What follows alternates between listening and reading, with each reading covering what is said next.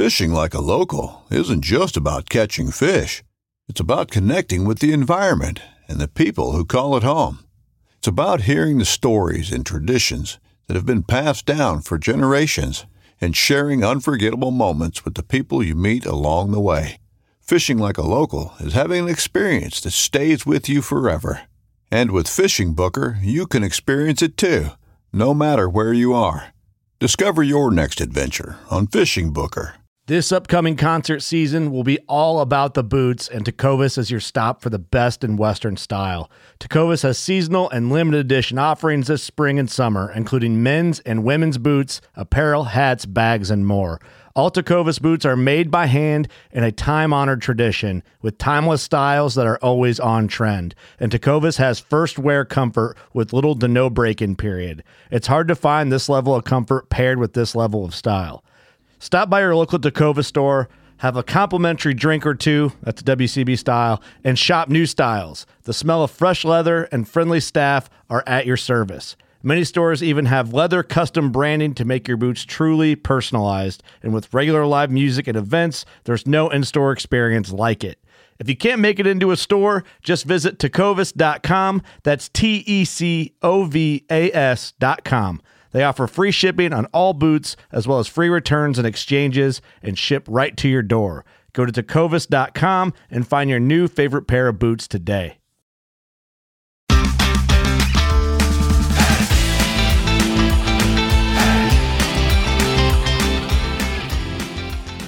Hello and welcome to the Publicly Challenged Podcast. I'm your host, Luke Oswald, and I hope you join me on my quest for knowledge to become a better public land hunter, angler, and forager. Stick with this and who knows, maybe we will learn something together.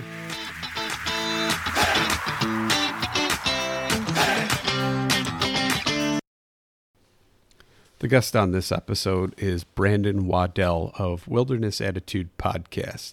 And I have to say, he's one of my favorite podcasts to listen to. So if you haven't listened to it, I definitely recommend it. I'm also excited. He's taken a little bit of a hiatus and done some restructuring on his podcast, and he talks a little bit about it.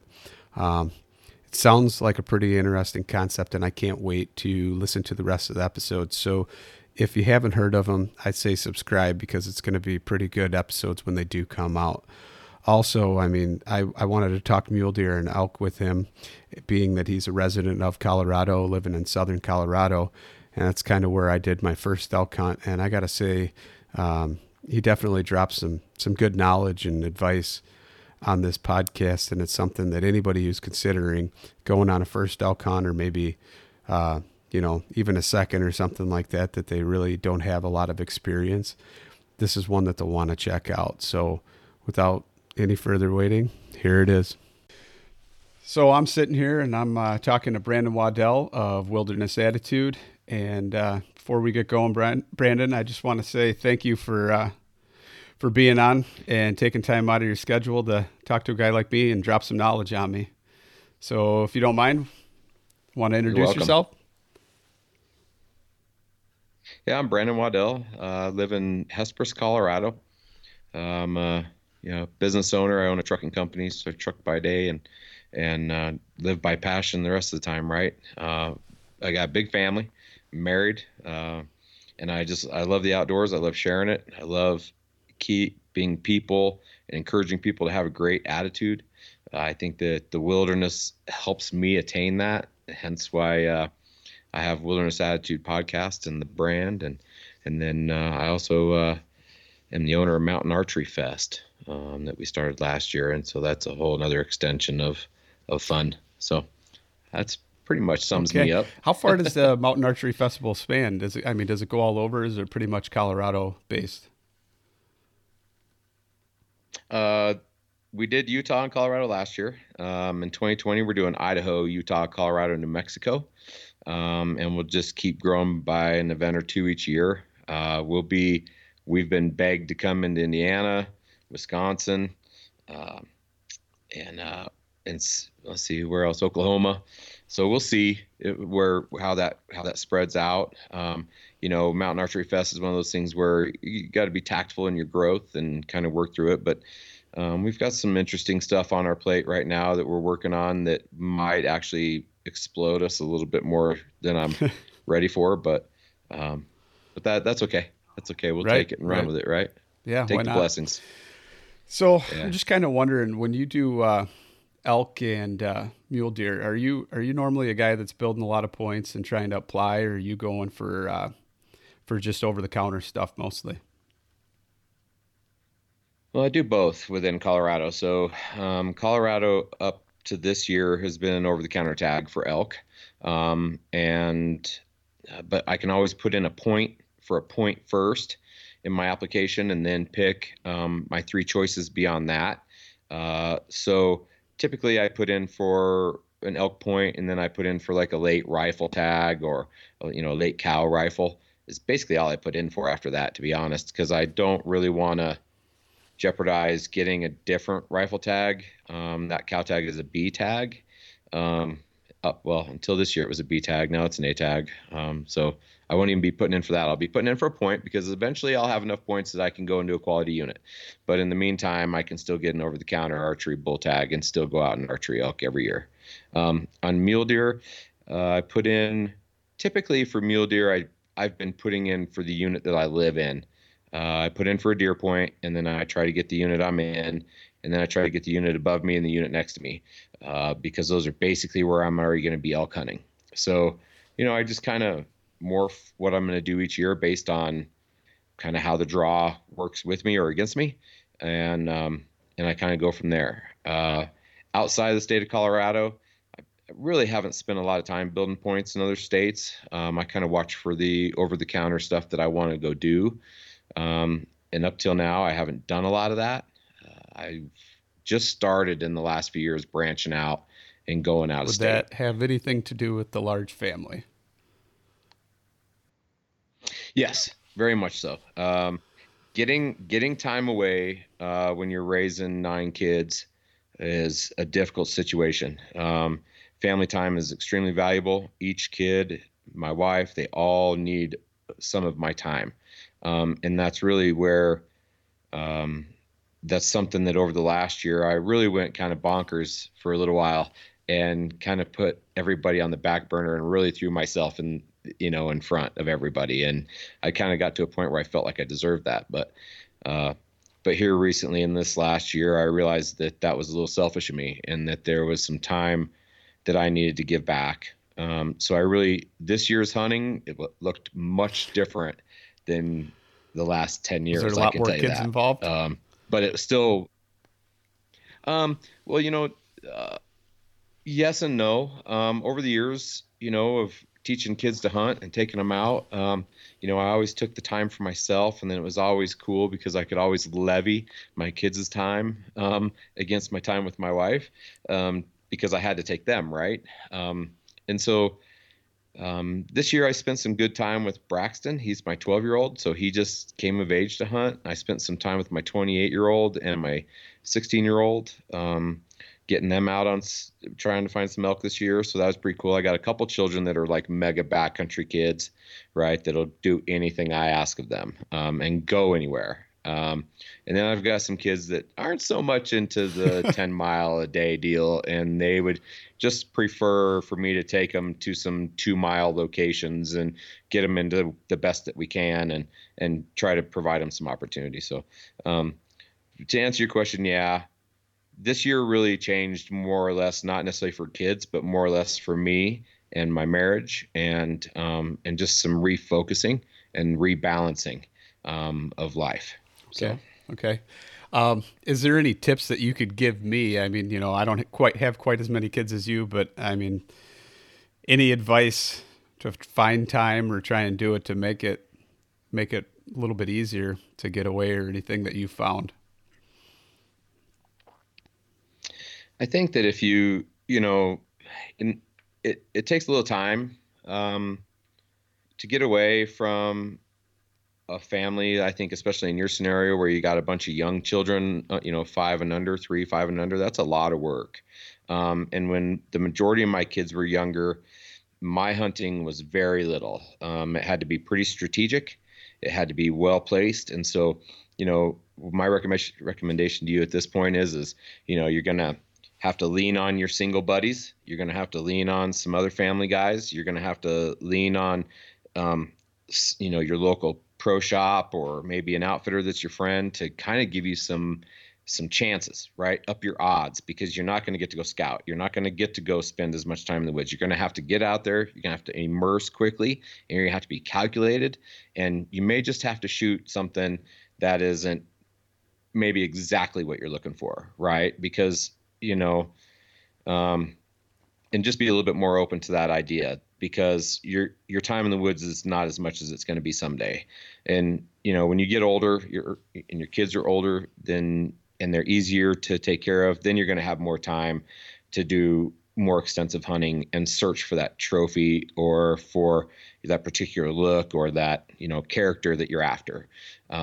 So I think that, it's all a balance, right? You got to, it's not easy. I said, the other thing that can kind of help you out a little bit is that you can work on getting your kids in the same unit. That helps, because then you're knocking out two birds with one stone, so to speak, right? Like I mentioned before, it's not always easy. I got some kids that want to go and hire units and get in the Rocky Mountains and go deep. And I got some that would just prefer to go around the 80 or 300 acres around here and see what their chances might give them. I think that that's my best advice, is just leaning on the people. They get you. They understand. You may even have some older hunters that their kids are already older. They get it. They know. Ask them. Just say, hey, man, be honest and say, I don't have much time.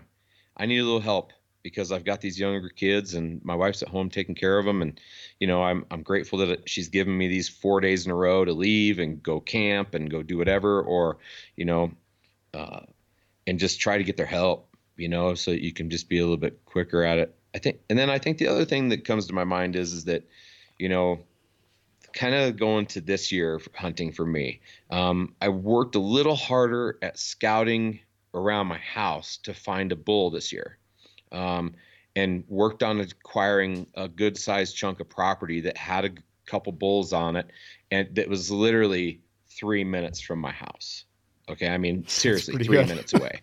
I can't get them to come to my property because I'm a little too close to a highway.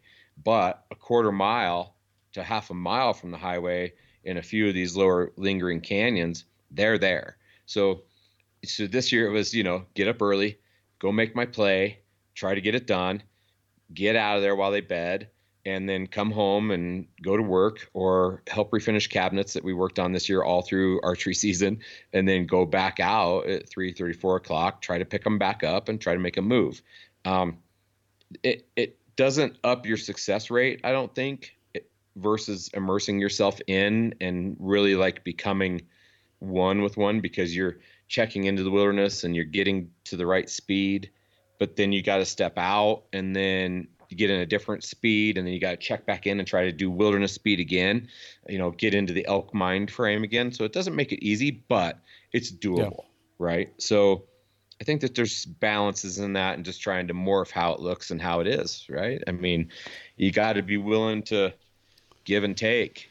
I mean, that's what you signed up for when you got married, and that's what you signed up for when you decided to have children, right? There's a lot of that I'm coming to realize even more than, and sometimes I actually have to kind of pull myself back and realize that, okay, maybe that is a little bit selfish. Maybe not apply for that tag. And that's kind of like this year, I only put in for one spot, and if I drew it, it was one of them things that it was like, okay, I have to go if it's that unit. Otherwise, I'm not even going to bother doing it. And that way I told the wife, I said, there's no way I'm going to get it. And I'm just letting you know. So I'll be around shotgun season. That's why I'm here right now. I'm doing a bathroom for her to try and keep her happy. Right. Yep. Yeah. I'm in the midst of the same thing. And, it was kind of the same gig, but it feels good. It feels good. There's reward in it, right? There's reward in finding that balance and doing that, hunting season seems very long to my wife because I hunt every weekend and a few nights, and and that can go on for 5 or 6 weeks, and then the kids' rifle tags come into play, and we're hunting every week. So it can feel like it's 3 months long, even though really it's only 4 weeks for archery and a week here for first season and first for second rifle and 1 week for third, right? Yep. And 4 days for fourth. I mean, it's not really that long, but it really feels that way to her. And so, the other thing I was thinking about doing next year is rather than hunting every weekend and trying to get in and find something and get out, is that rather than hunting every weekend and a bunch of evenings, I'm thinking about just basically blocking out that muzzleloader season, which is in the middle of archery here. It's 9 days, and just saying, I'm taking this 9, and that is my hunting for the season. And that way I think I can have better success rate doing that and going in and really getting into the woods and getting to that speed and slowing down the brain, slowing down the body, and really immersing yourself in there. So we'll see if that comes to fruition. You might check back with me next year at this time to see if that actually came together or if it worked. I know I try a lot of times to try and take a vacation during, or either pre-rut or rut for whitetail here in Illinois. And it's one of them things that sometimes it works out, sometimes it doesn't. But I mean, I find that like the first 3 days, even I have a hard time just slowing myself down to where I can get myself in that hunt mode and go, what am I doing? Why am I rushing? I've got all day, Yeah. And that's the hard part, right? Is that when you're trying to dive in the woods and dive out, it's you're not the best you could be. You're not the best hunter. And if you're not the best hunter, then your odds of success dramatically decrease because it's hard enough as it is. Right. So another question for you is, and when you're doing muley hunting, are you more of a high country guy, or you like above tree line, or high? What do they call them? A high country mule deer out by you, or what? What's your preference? Well, so it really depends on, like I mentioned earlier, kind of what tag I get given, right? But ultimately, I'm not a very good above timberline mule deer stalker. It's hard for me to have that patience. It is something that's in the back of my mind that I need to take more seriously and try to do, but that does lend itself to needing more time, right? Finding high country mule deer above timberline it's not easy. The stalks are hard. You're going to blow a handful before you even get a shot. So for me, I haven't quite ventured into that as much as I've thought about in the last 2 or 3 years of wanting to do. So for me, most of my mule deer hunting comes, in the 9,000 foot range and down to where I'm at, and anywhere down to like 6,000 feet. Most of my luck with mule deer, honestly, has come in the unit I live in, and most of it's private land. We have a lot of farm bucks down this way around where I live, and they're a little bit more predictable. I feel they're a little easier to hunt, although nothing's easy to hunt. But versus spot and stalk above timberline, much easier, right? In muleys down here, you can get away with ground hunting, tree standing, spot and stalking on these lower elevations is fun. I mean, I think probably one of the best stalks I ever had was hunting some private farmland where they'd cut it, but they left all the high weed windrows along where the wheels run in the pivot, and crawling through those for a quarter mile to get close to a buck that's feeding and trying to draw in that and get up out of it and make a good ethical shot. That's fun. I don't know why I can't apply that to crawling through willows in the high country and do the same thing, but I haven't yet.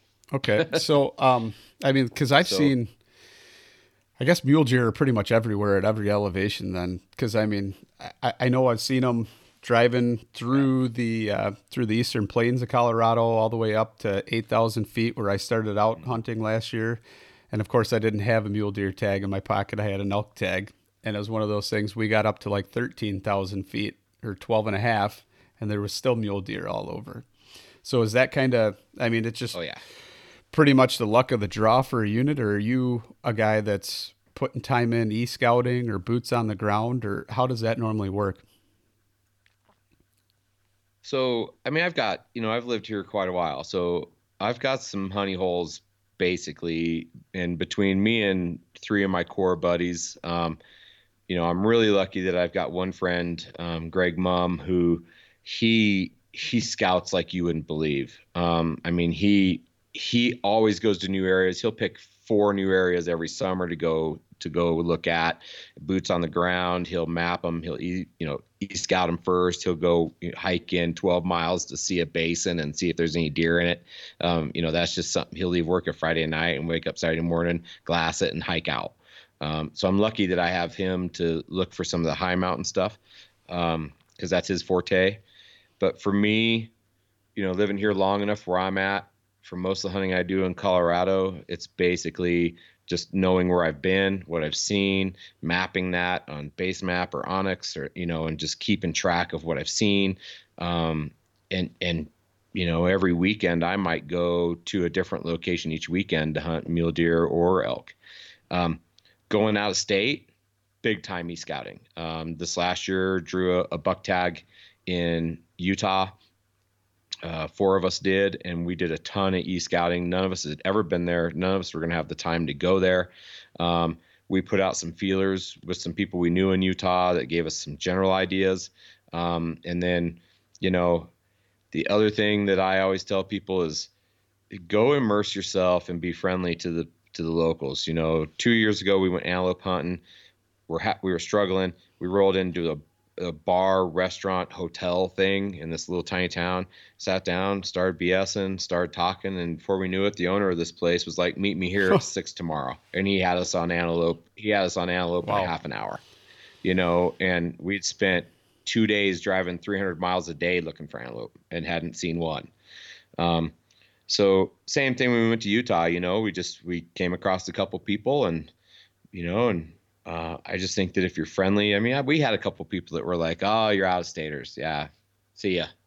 We won't even talk to you, but then there was a couple people that were like, yeah, they're around, man. Just, they're mostly up here. Don't look down the canyons, that kind of thing. And then, the next morning I missed a buck at 500 yards 3 times. And then my buddy Jason, I said, I'm out. He's like, I've got him. I said, shoot him. And he shot him. So I could have capitalized on that if I could shoot a rifle better, but I don't rifle hunt hardly at all, hardly ever. And so, I think as far as getting back to scouting, you've got to implement everything possible, right? You got to e-scout, you got to ask people, you got to get there, you got to figure it out. Even when we got there, we had great ideas of what we wanted in Utah, and we got there and we didn't see nothing.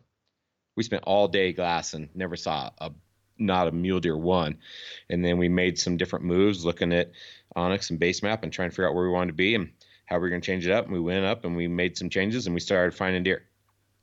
I think the biggest mistake that people make once they get to the boots on the ground, after they've done their e-scouting and after they've done some things, is they try to force them to be there, right? So look, if there's no sign, leave. If there's no sign, leave. Well, if you don't get into fresh sign hunting elk, leave. Don't. The poop's not going to come out of the ground and rubs aren't going to magically appear, right? I mean, if they're not answering you, keep going. You don't sit in the basin and howl all afternoon waiting for something to answer you back. If they're not going to answer, if they're going to answer you, they're going to answer you. If they're not, then they're not ready to play. It's just keep going, right? So I think that you got to implement all forms, and you got to have plan A, B, C, and D, and then just fast forward to Z. I think my biggest problem was we tended to focus on pretty much one unit, and we weren't seeing hardly any elk, and we were their rifle, so it was second or third rifle, and you could see the trails were tore up. All the mules have been there. They got quite a bit of snow, and then when we got there, it melted off. And it was just, I mean, everything was a mess. We had to hike around the edge of trails because everything was so torn up. And it was one of them things that we were looking for elk that were probably already drove out of there. You think that's something that's probably a bad scenario to put yourself in without really realizing? Or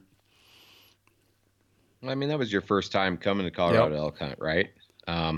So, I mean, was it a bad situation to put yourself in? No. Did you learn something from it? Absolutely. So it wasn't a bad situation. Now you know that if you hit, some of those certain elevations in those later seasons, like if you're seeing mule train tracks, then you're in outfitter hell, right? You're there. They've got 12 dudes that were there first season, second,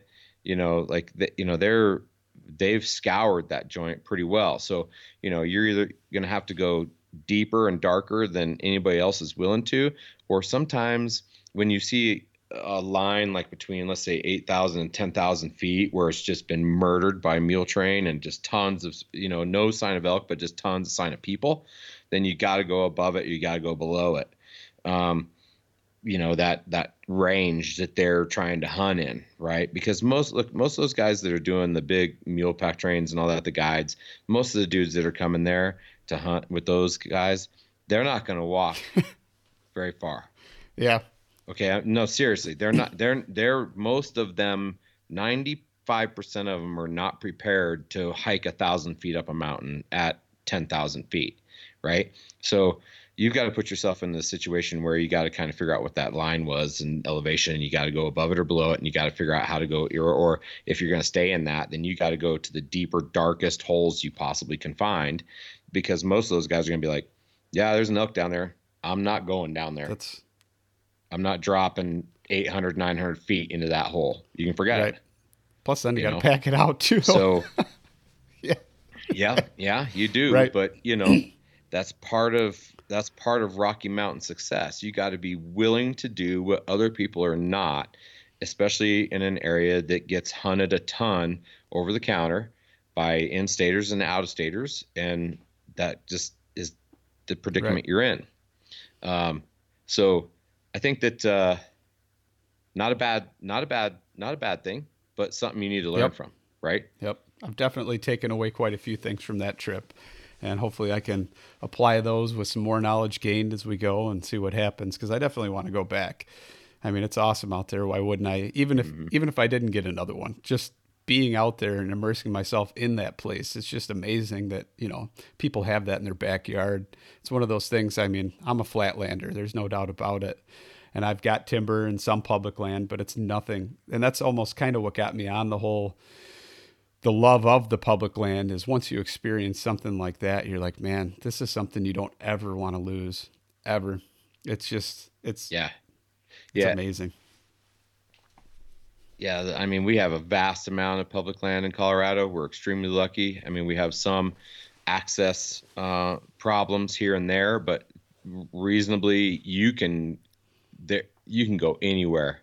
I mean, you can get close in truck, you can get close in ATVs, and then you can put your boots to the ground, and there are millions and millions of acres of public land that you can come and hunt, right? And I agree with you. I can step out my door every day and look at the mighty San Juan Mountains, man, that I hunt in every year, and they're gorgeous. They're amazing. I mean, there's nothing like it. So yeah, I encourage you to try to figure out how to get back, because, next time you come back, we'll look at where you're going and we'll talk about what you're doing, and, we'll try to figure out if we can make some different game plans for you that might work a little bit better. I know they're definitely pretty rugged. They're some of the most rugged mountains I've seen, but we'll, yeah, I mean, there's even the Wee-Manooch that's in between where I was at and where you were hunting. That is, there's people that hunt Alaska and hunt the Wee-Manooch, and they're like sisters to each other. I mean, the Wee-Manooch here in Southwest Colorado is legit. I mean, it's crazy, rugged, steep, and insane. Like, you could, I don't know, that you die over there. Like, I mean, there's places there where you're going where you make the wrong step and it's over, right? It's just, maybe I'll try and stay out of those. Well, I think that the Weemanooch is just one of those things you just got to know. You got to learn. It takes time. You got to go explore it a little bit. People can tell you this, tell you that, but until you're in it, you really don't know what you're getting yourself into. But it's a good time in there. The animals are there.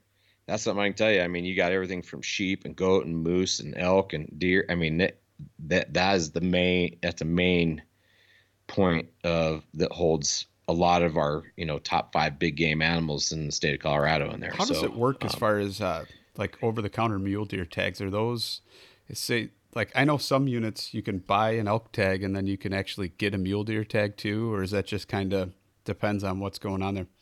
So yeah, there's very few units like that I'm aware of, and most of them are on the plains, on the eastern plains but most, from what I understand in Colorado, most mule deer tags are through the draw.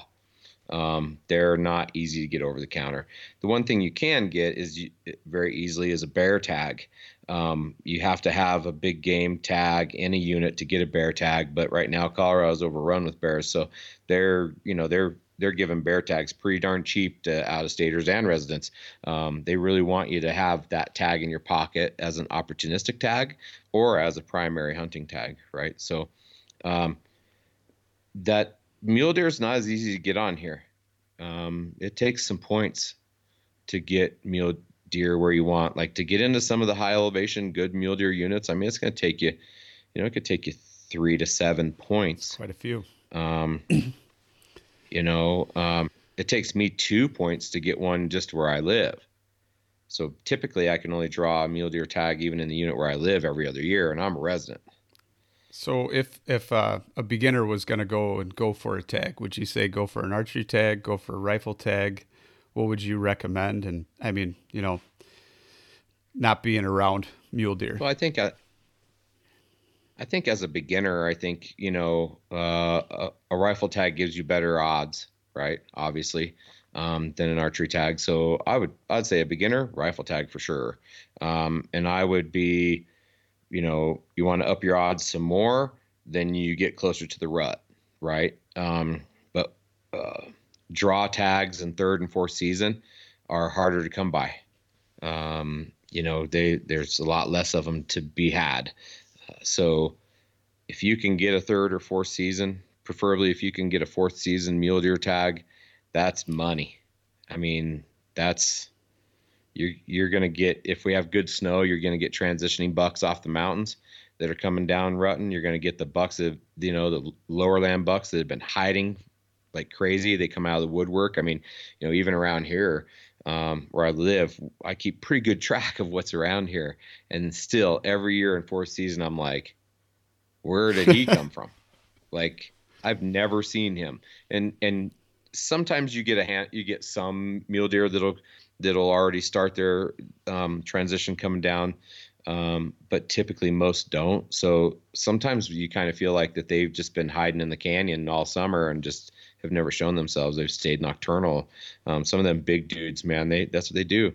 You'll never see them in the daylight. They'll stay nocturnal. And then finally, once a doe in the, this part of the world goes nuts, then suddenly he comes out to play, and now you're finally getting the first trail cam of him in the daylight, right? It's no different than whitetail, right? I mean, from what I understand, you got some big dudes that they just stay nocturnal until the rut happens. That's pretty accurate. I mean, you might be able to catch them if you're playing it right, or you can pattern them when they're still running in bachelor groups or something. But I haven't really been so successful with that yet. But yeah, you get some random stuff during the rut that comes out that I've never even seen before. Who knows? It could have been on a neighboring property, hunkered down the whole time, and it comes over. Never had a shot at one. Mm-hmm. I've never killed a big deer, but something I'm working on. It's definitely something I'm working on. Yeah, the biggest muley I ever shot to date, dry score in velvet, he was 174 with a bow, and I had him on trail camera for months in the dark and just watching him grow. And he'd been around the property for about 3 years. We had played chess for a few years prior, and he always won. He was a super smart buck. And in fact, the year that I got him, he was regressing. He was an older dude. And, but anyway, then I went out and sat like the second day of opening weekend off the corner of my property, just because, well, the night before we'd had our shot cotton trap barbecue where we cook up like 10 different things, have about 50 to 60 people over here. And I chef it up for them because I was a chef for quite some time in my life before I became a trucker. And so anyway, we opened up moonshine that night. So the next day I was just kind of nursing my brain a little bit. And I decided, my wife went and got some Chinese and I ate a little Chinese. And I thought, well, I'm just going to go sit in the blind just because I need to get away. I just need to go relax. And I literally was falling asleep and I heard this pum, pum, pum, pum. And I kind of sat up and I looked out my blind, and I'll be damned if he's not there in daylight 20 yards in front of me. I couldn't believe it, So, yeah, right. You never know, right? Sometimes they stayed nocturnal forever and ever, and that's how he got that big. And sometimes they, what's the luck? What's the pretty luck? Good. I don't know. I haven't really stumbled on too much of that on public yet, but so far anything that I've done, I want to believe that it's because I actually put the work in, because I came from hunting private and just went into public recently. The past 2 years has been my primary focus of, whitetail hunting, and I had a tough go at it. There was a lot of lessons learned as far as, you hunt when other people aren't going to hunt, or it's one of them things where you want to give yourself every single advantage you can. And I wasn't used to that. I was like, I'm going to wait till the wind's right. I'm going to wait until, the temp's a little bit cooler. I don't want to sit in bugs. I don't want to do that. and then I started realizing I'm never going to get a deer if I don't start doing that. So yeah, what's one of them things? Right. Yeah. It goes back to the same thing I mentioned earlier about, dropping into that canyon to find that elk, right? I mean, no one wants to go in there. The average Joe doesn't want to drop down in that hole, and so it's the same thing, and I'm the same way. There's days where I'm like, you can't kill nothing sitting here on the couch. And if you think about how many people are fair weather hunters, you're absolutely right. You got to go. You got to go when it sucks, because that's when the opportunity is, right? So when you're scouting, like on a unit, is there certain terrain features that you're looking for when you're targeting, deer, or are you looking for feed or some type of habitat, or all of the above? All of the above. I mean, for mule deer, I mean, you're looking for, it depends between up high and down low, right? Down low, you're looking for a water source. You're looking for a transition area bedding, just like you guys do with whitetail. There's your food sources, and, they tend to make a triangle in a sense instead of sometimes just straight lines. And so I look for some of that, and I kind of look at, where county roads are, where highways are. Like, I'm always trying to find something, because most of the mule deer around here, they'll cross that stuff, but your good bucks stay away from most human organization, right? They don't want to be around it, really. I mean, there's some exceptions, but the majority don't. Up high, we're looking for willows and alders, and we're looking for, the stuff they like to bed in, the stuff they like to eat. And because them high country mule deer, they won't go far at all. I mean, they'll go basin to basin, but for the most part, you're always going to find them in the alders. You're always going to find them those willows. And in most of those high country positions, you got streams coming down everywhere. There's just natural springs everywhere. So you just got to look for their bedding zone and what they're eating, not necessarily water. But down low, water is a key component, because it's drier, more arid kind of scenario. With elk here, it changes through the season, and it also depends on the summer.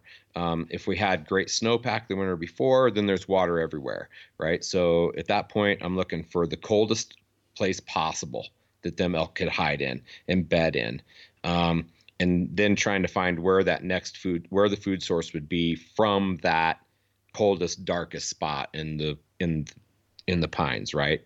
And because at that point they can find water anywhere, just like the mule deer up high. You're looking for good feed, but you're looking for the darkest holes, and you're looking for if there's a possibility to get into that transition zones, based on updrafts, downdrafts, and the thermals, and just kind of how that's positioned in mostly our west-southwest wind that we have here. So it changes from time to time. Now, opening weekend, opening weekend for elk, I'm one of those guys where I'll sit water. I'll sit water because elk are on their summer program still. They're still doing the same thing. They're bedding down all day in the darkest spot they can, and the first thing they're going to do when they get out of that dark spot is go to water. Period. That's the first thing they're going to do. And so usually opening weekend, I find good success sitting on water. So I'll set a tree stand on a pond, or a tree stand on a wallow, or something. If I find a stream that's getting crossed hard, then I'll put a tree stand in them. And that's the key thing too, is if you can learn some good areas here in Colorado when you come back, I mean, that's something I tell you, elk don't look up. Yeah, unless they've been conditioned, right? They don't look up. They're not educated to like whitetail are, and they don't look up. So it's super awesome it's such an amazing advantage to hunt elk out of a tree stand. Not always practical, but if it's possible, buy a climber, and if you find a kick-ass spot, climb it, and it's a good opportunity. Then later, as we're working in, to the season, I mean, your tactics change a little bit as, when the rut starts. Then it's just a matter of just running ridge lines, bugling into canyons, getting one to respond, figuring out what's the best play, getting lateral on them, getting whatever, making it work, make it play the best you can. I'll run 5 miles, 10 miles in and never hear a bugle. I'll go in and I'm out. And then I'll get in the truck. I'll go to where I want to be the next day. I'll stay in the truck that night, and then I'll get up at 3:00, work my way in, run a ridge line for 8 to 10 miles. And, I can cover a lot more country doing that, running a bivy sack and running really light and just blowing and going. And somewhere in there, you're going to find a bull that wants to play. And, and that's when you go for it. You mentioned that you sleep in the truck and you get out at 3 and you're hiking in or going up or whatever, heading up that rim. When you do that, is it one of them things that you don't want to go too high in elevation or something like that, because then your thermals are going to be dropping back down? Or how do you plan that and play that? Yeah, so I'll get up into a position where I think is good coming out of the off the trail, and get myself in a position where, as I'm working in the morning, you're right, the thermals are going to be dropping downhill, right? So I'm going to work my way up through those trail systems or up a ridge point, and that might have where if I call off, even though there's some thermal east-west and you might have a southwest wind, I'm going to try to work. And if I hear something down there, I'll drop back down, come in lateral, so that my wind's running parallel. But, typically when you're blowing and going and making transitions like that and staying in the truck, getting up at 3, trying to work in, they're not nearly as sensitive, in my opinion, in the dark as they are once it's light and they know that's the time when hunters are there typically. So, I mean, I've went in at night, found elk below me with my wind blowing right at them. I've stayed the night there, got up in the morning, and they're still there. So, gosh, you never know. And then there's times you go up and you bugle once, they know you're there and they're gone. They never say a word, right? So, I think that my favorite thing to do is just really to go find a connection system ridge wise where I can do about 8 miles this way, 8 miles to the west, 8 miles back up to the north. And I just bivvy in between, each night I just bivvy through there. Once I find elk, then that's, then I'll just bivvy in and I'll stay in that drainage. I'll stay near it. I'll work on how I'm going to do that. Just depends on where they're at. I mean, because every day, I mean, yeah, you got the thermals are predictable, but every day the wind's different. So, yeah. So if you're staying there with the elk and they're in the drainage, you want to be on like the other side of the drainage, or what do you don't want to blow them out, right? Right. So, I mean, I'll hike all the way back down and around and come up the other side. Say if I got a westerly wind and they're in that west drainage coming off of a north slope, then I'll go back up and around and go stay the night on the east side of them, knowing that if any typically around here, you can tell that the wind's either going to stay out of the west or it's going to turn to the north in the night. So as long as you're on that east side and you've given them some distance, it works pretty good. I've slept 100 yards from, a group of elk to the east, and it was plenty of distance. and it's worked, because I'm already in there. I'm already in their neighborhood when I wake up. So I can hear them bugling and chirping all night long. And then the minute you wake up, it's game on. I mean, you just got to be super quiet and just kind of do your thing and just try to stay, to that side. But even then you could stay on that east side. But if you drop down in the basin, let's say you drop down that bowl, even if you are to the east, you're going to swirl. Okay. Right. So you got to crest over the top of that to the east. You can't just be to the east, right? You need to get out of that basin area, or at least over into another where you got to draw, and you got another draw and another draw within a basin, at least get a draw or two over, so that it's not going to swirl. And then and then even if the wind's going on that way, you're staying to the east, take into consideration that if their food source is to the east, then you're screwed. Yep. Right. Because in the night, they're going to move to that food source, and they're going to graze all night, and they're going to walk right through you. And then they're not coming back if they wind you over there. So, it's all about just kind of figuring out, I mean, every lay each night is a different scenario. But I think that, keeping the wind in your favor, watching what the wind does. I mean, there's so many apps now, right, where you can pick an area and make it a spot, and you can watch the wind. Even before you come to Colorado, you could say, this looks like a good spot. Well, I'm going to watch the weather. I'm going to watch the wind directions in that basin or off that ridge point. I like to use Antler Insanity app, and I can watch what that's doing through the night. I've never even heard of that. It's Antler Insanity? Yeah. Antler Insanity. Yeah. It's a great app that does great wind. I'll be honest. I mean, it's 98% accurate. It's a fantastic app. You can basically put, you can pinpoint places, and you can name it, and you can, is it a tree stand? Is it a blind? Is it a pond? Is it whatever? And there's times where I'll like set my alarm, wake up at midnight, and I'll go through my list and look at what each one of them's doing. And then at 4:30, 5 o'clock in the morning, I'll go through and look at what each one's doing. And then as I'm on the road going somewhere where I've decided to go, I've got it open and I'm watching what it's doing. And then when I get there, I'm looking at it, and then I'm doing my own wind checker, and I'm saying, yep, it's right. Yeah. And so I use it to game plan approaches and things like that, and it works really well. So there's no real scent control, obviously, when you're staying out there like that. Then it's just pretty much straight up playing the wind, right? Would that be?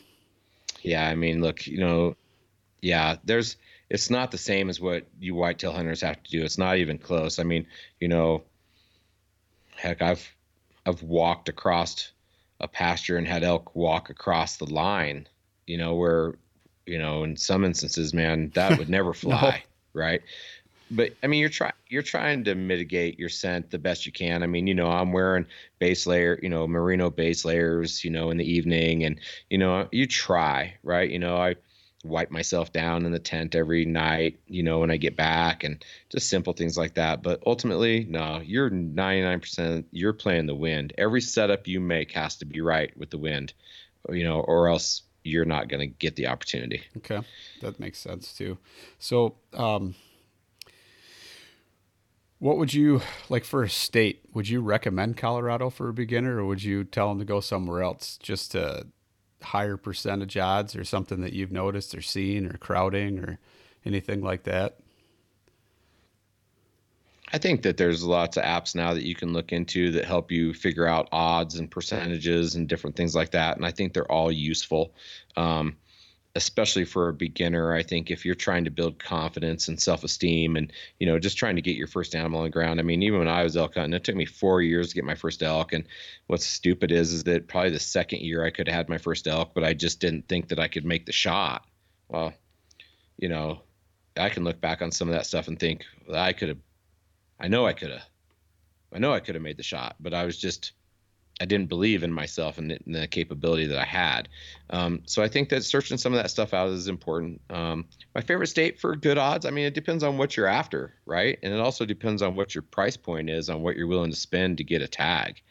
I think that that's something for me that I look at still as the financial tip and aspect of it, right? But let's say you have no money restrictions, and I don't know who there are some people like that, but I don't know if they're any of our listeners, right? But But if, I think Colorado's a great state to get, a bullet wet or an arrow wet. I think that there's lots of opportunity here. I think there's lots of land, lots of public land to get lost in and to find animals. And, we have a decent count of elk and deer here, and bear. I think that there's a good opportunity here, especially if you're looking to try to hunt all three at the same time. I think it's an awesome place to be. Looking at New Mexico and Arizona, I mean, if you're looking for trophy elk, then that's the place to be. Colorado's not a quality state right now. It's more of a high numbers. It's more of a quantity. Yeah, it's quantity state rather than quality. Although they're getting ready to start changing some of that for us. Like even here in Colorado, in the southwest corner, they're going to archery elk is going to the draw because our E31, 33 herds and some of these others are not doing good. So they're trying to get ahead of that, but unfortunately, they're a little behind the game. But and then you're talking about big muleys, man. I go to Utah into some of those, but you're talking 10-point units. I think when you think Colorado for a draw tag, being able to get in a unit, I mean, you got every chance to shoot, a 150, 160 buck, and you got a chance to shoot a 220 buck. I mean, it's just you never know. Plus, Colorado's actually closest for me too. It's one of them things where I'll be driving 23 hours to try and get to Arizona or something like that when, 16 right into Colorado. So. Right. Well, and Colorado, is still the cheapest over-the-counter tags in the Western states, right? As of 2019, they are. So, for grabbing an elk tag, it's the cheapest, closest to most of you in the East. So I think it makes total sense.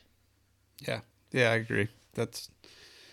I don't know if I actually have any more questions though for you. I think you really covered them all.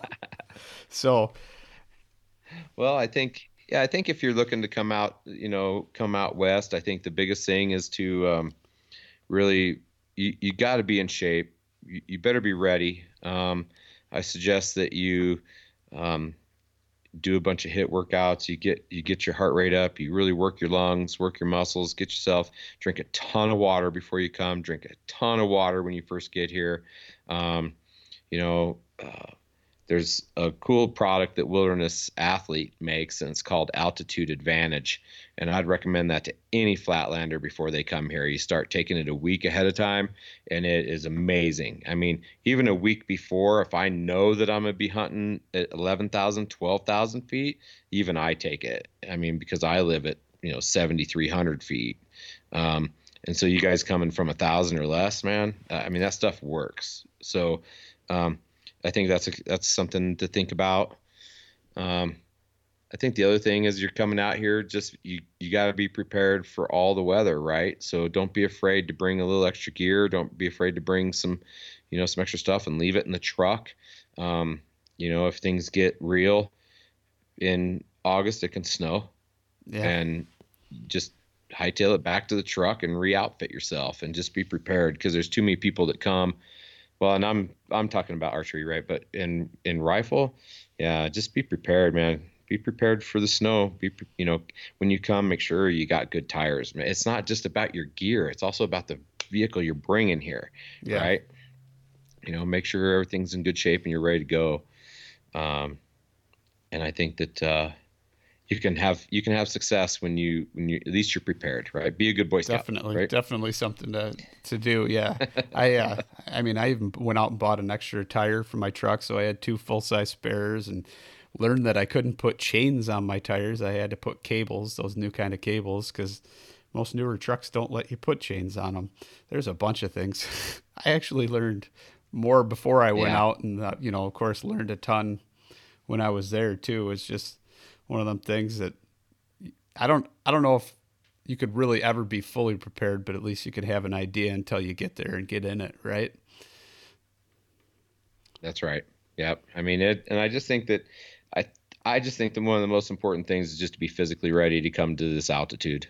Being physically ready to come here and face some of these mountains and these climbs, and the altitude is a key component, because it's so often I see people show up here and then their hunts cut short because they get altitude sickness. I was following this other guy that came here, was hunting up by Grand Junction, and he came out of Missouri, and he came here and he was 2 days in, he shot an elk and they're packing it out. And he's like literally getting so sick, packing his elk out. He made it to the truck, and then his buddy had to drive him to the hospital, and they got him there, and they were like, holy crap, like you're not good at all. Like he's like, well, I was going to go back in and get another load. They're like, you would have died on your next load out. You would have died. You didn't have enough oxygen going in your body at all. Like you were starting to, get to the point where your limbs are breaking down and your organs were going to start going next. And it was just, so you just got to take care of yourself before you come. That's my biggest advice to coming out west. Shooting at something is just shooting at something, right? Having your equipment ready and gear ready and all that stuff is one thing, but just being physically ready, because once you physically break down, then you're mentally going to break down. And then once that happens, it's over. Can we talk a little bit more about that, about the shooting and stuff like that? So yeah, when you're shooting, I mean, obviously most of the shots that somebody in Illinois or something like that, like me, that's going to take in the Midwest, I mean, if you're in timber or anything like that, typically it's like 35 yards is what you're going to get. I mean, you practice out to 40 or 50, maybe. What should you be doing to get out west and practice for a shot? Well, I would highly suggest that you're working on shooting further than that. I mean, you should be practicing at 100 yards, 90, 80. You should be practicing at those long distances. Not that I'm going to encourage you to make that kind of shot, but practicing further, longer distances like that brings your effective range a little further out. And then what I can tell you is that, if you can put 9 out of 10 arrows in an 8-inch pie plate, then that's probably an effective range.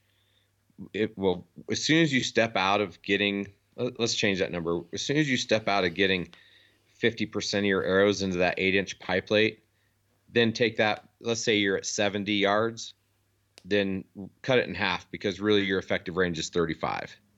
Right? And then if you're elk hunting, make it a 12-inch pie plate instead of an 8.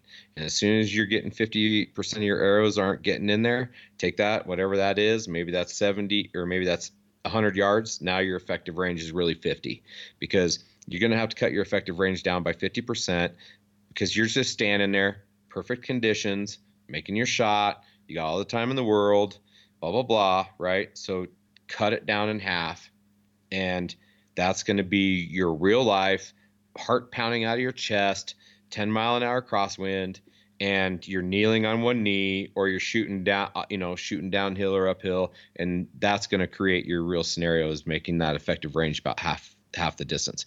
If all you're shooting all the time is 45, you might be lights out at 45. That's great. I mean, you might stack arrows in a 2-inch group at 45 all day, but when you get here and you're depleted in oxygen and your muscles are depleted and you don't have the same back control, you don't have the same uphold, you're gonna drop out of your shot. There's so many factors change when you don't have the amount of oxygen and the amount of physical ability. Then it's going to change. Your effective range probably from 45 went down to 20, 28, 30. And it's going to be tough, right? And then, of course, the other thing I think, practice shooting standing, kneeling, one leg out in front, on one knee, sitting on your butt. Because when you're hunting elk and spotting, stalking, and calling and doing that kind of stuff in the mountains, there is no flat. There's nothing flat about the Rocky Mountains. So, practice shooting off of a hill, practice shooting, standing uphill, shooting up a hill. Like, do you put one leg down lower, and are you better that way? Are you, and then a lot of things too is learning to draw with the horizon and then tilting at the waist down like you would, out of a tree stand, right? It's the same concept, but your feet are on the ground, so you're not on a level platform. So it changes that the ergonomics of that tilt and that shot, right? So, I tell people just practice all those different positions, and then before you come out, get in the gear you're going to hunt, and for a week shoot out of that gear. make sure that if your rangefinder's here, your binos are here, or your sleeve, make sure everything's clear, make sure everything's good in all of these positions, right? Make sure that you're intact. And I just think that that's super important before you come from flat land up to the mountains. So, say you're hunting mule deer or you're hunting elk. Are you changing your setup at all, or are you shooting the same setup on your bow? I shoot the same setup, but I would highly encourage those of you that whitetail hunt to probably step it up. I mean, I think you're going to want a heavier grain arrow. You're probably going to want a little bit more FOC. I mean, I don't know. I mean, I know some guys that whitetail hunt with some pretty heavy stuff because it's quieter. But typically you guys are shooting for speed, more or less. It seems like that's kind of my take, but, for me, between elk and deer, there is no change. I get my setup going in about May.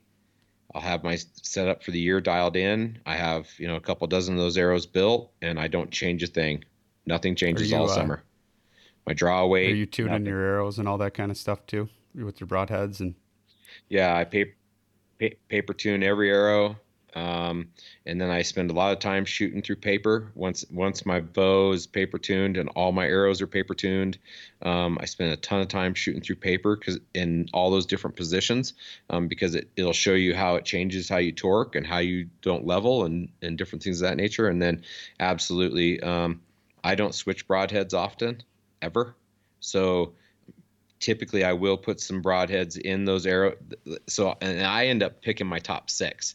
So I'll take 2 or 3 dozen arrows and I'll end up picking my top 6. They're all numbered. They're all flighted. I shoot them. And I end up with my top 5, top 6 arrows. Then those are my hunting arrows for the season. They never fly off. They're always perfect with the broadhead, they're always money. And then I always pick those, and those are what I fly with for the whole season. Even if I'm down to, even let's say I shoot an elk and I shoot a bear, if I'm down to 3 arrows left out of that 6, that's all I carry because those are my killer arrows, right? And then I just always have one. My 6th one's usually always with a judo tip, right? So I always carry, in the field, I carry 4 or 5 with blades, and I carry 1 judo tip because you might get the chance at a grouse, or the other main thing is that, you can hike around for a month hunting and you never shoot. Yeah. You shoot all summer and then you never shoot. Right. And so while we're out cruising around, and if we're in a spot where we know we don't have any animals around, we'll pick something to shoot at and we'll all shoot at it. Right. And we'll shoot 2 or 3 times a day with our judo tip, just so that we're there, just so we're kind of in we've done it. Because it used to be, I would go out, I'd be set to go opening weekend, and I literally wouldn't fire an arrow all month until the first time I drew on killing something. And that's kind of always dawned on me as that's kind of dumb. I mean, I spend all summers being in tune, shooting, and then I don't shoot all month. It's like silly. So I think I agree. That's a good thing to do. I went through a bout, so I got a new bow this year. Started shooting it, doing okay, got everything tuned. Then I started stepping it out. And as I was stepping in and out, I started, it was a new release too. And I guess I didn't really pay much attention to the release when I bought it because it was garbage. And so I never even realized that it had a real heavy, long trigger pull. You could lighten the weight, but it was still a super long pull. Right. There was a lot of take up in it. And so as I started getting further out, started messing up my shots because then I started punching the trigger. Then I got at a huge, huge bout of target panic. I mean, I was missing my 3Ds at 30 and 40 yards. It got that bad. I mean, it got in my head. Wow. Yeah. So then I'm like, all right, what do I do? So I went to the archery shop, started playing around with a couple different releases and stuff like that. Well, then I got a thumb release. And I said, maybe I want to try shooting back tension. The guy goes, you've got like 2 weeks before your hunting season opens. He's like, do you really think it's a good idea to be switching something up like that? And I'm like, no, it's probably not. But guess what? If I don't beat this, I'm not going to go out. I'm not going to go hunting. What am I going to do? So I went and bought another bag target. I hung it down in the basement. I bought a thumb release, started shooting that. And then I said, you know what? I'm just going to start doing the back tension. And I did. and I would just blind bail, shoot 100 arrows. And I listened to a couple different podcasts, and guys were talking about it, and I kind of just started following their lead and doing it. And then so I built up my confidence. I went outside and started shooting, and everything just started tightening back up because I got over that mental hurdle. And I didn't have anymore. I went to the thumb, so I didn't have that whole trigger punching mechanism anymore. It was just that tension on my thumb. I squeeze the shoulder blades a little bit, pop, it goes off. I didn't know when it went off, but as long as I'm floating on that target, I knew I was going to be in there. And that actually saved me.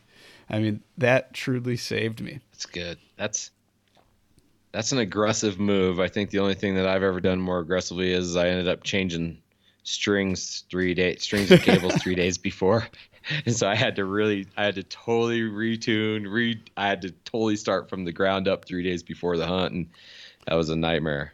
I mean, it was a nightmare. I got it done. I killed an elk that year, but I don't know how I got it done. But, yeah, I think I'm still a finger guy. I've done thumb releases. I've done back tension. I've done all that. But when I just was like, if I was to spend a ton of time 3D shooting and a ton of time target shooting, then I'd go back to back tension. But typically, I mean, most of my time is spent hunting, and I just, I was with a friend of mine a few years ago. He drew up on a muley. We were in the high country. He drew up on a muley, and you could see him. He's sitting there. He's pulling on that back tension, pulling. And that mule deer's just standing there looking at him. He's pulling. He's waiting for it to click. He's waiting, and it took too long. It took too long, and that deer was gone. And now he's back to. I mean, he shoots with that release every day, but when he goes hunting mule deer, he grabs his finger trigger and he goes and hunts with his finger trigger. So. It's knowing your equipment and not changing shit right out of the gate is definitely something you got to do, man, or not do. Right. So, but I think that, I think just selecting your arrows. I mean, I'm super anal. I make sure that everything is perfect so that when I miss, I have nothing to blame but myself. I mean, sometimes it's easy to say, this or that, this equipment, this, that, whatever. But, look, if you're shooting all summer and you're in your gear and you're blind bailing and you're doing all this stuff and you're making it all work and your arrows are perfect and everything's flying right in normal situations and everything's perfect, as perfect as you can humanly micro it down to, then it just makes it easier for me to accept the self-defeat when I miss. Which... bound to happen anyway. It's just me. I got to say, these days it's a lot easier than when I remember I first started bow hunting, and I had an old hand-me-down bow that I got fitted to me and tuned and everything. But I mean, pins were different back then. You had the little plastic tips on them that would bust off all the time, and there was no rangefinder. And I picked the wrong pin, and it was probably the biggest buck to this date that I missed. And it was like my first week of hunting, and it was just one of them things. Right. Nothing you could do. Right. Well, let's talk about that a little bit, Mr. Dad with 3 kids. That buck you passed up a few weeks ago or whatever, that's going to haunt you. I'm just going to tell you that. I see. You're going to have to quit being so damn choosy as a dad of 3 infants and a wife that you love, right? You're going to have to bring something home so that she feels you're capable, and you're going to have to put some food on the table, and she needs to see that what you're doing is fruitful. And so otherwise she's going to grow resentful of your scenario. Right. So don't pass that buck up again if you see it. I probably won't. I see you went looking and saw that, huh? I did bring home a doe though. So yeah, sir. Yeah. There you go. I mean, just circling back to the whole family thing. I was saving that zinger for you because I knew that, to end the show, if your listeners might learn a lot here, but that's the one thing you're going to have to learn is you're going to have to quit being so picky. All right. I appreciate it, man. Thanks for coming on and sharing with us. And Thank you, man. Thank you. I appreciate it. Yeah, it's my pleasure. I appreciate you having me on. Thanks so much. Have yourself a good one, and we'll talk again soon.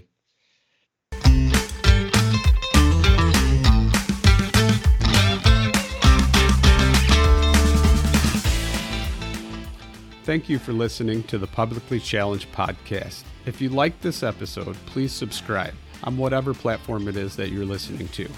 Also, you can find us on Instagram at Publicly Challenged, and you can also find us at Publicly Challenged Podcast or publiclychallenged.com.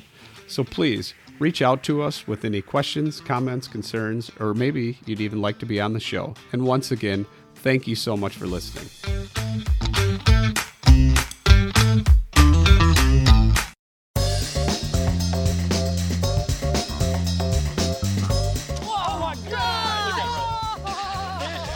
Every once in a while, it's fun to go like just full-blown redneck on these fish. This is like high-tech cane pole fishing right here. From the white sandy beaches to the crystal blue waters, enjoy the best fishing Panama City Beach has to offer during Chasing the Sun. Sundays at 9:30 a.m. Eastern on Waypoint TV, the destination for outdoor entertainment.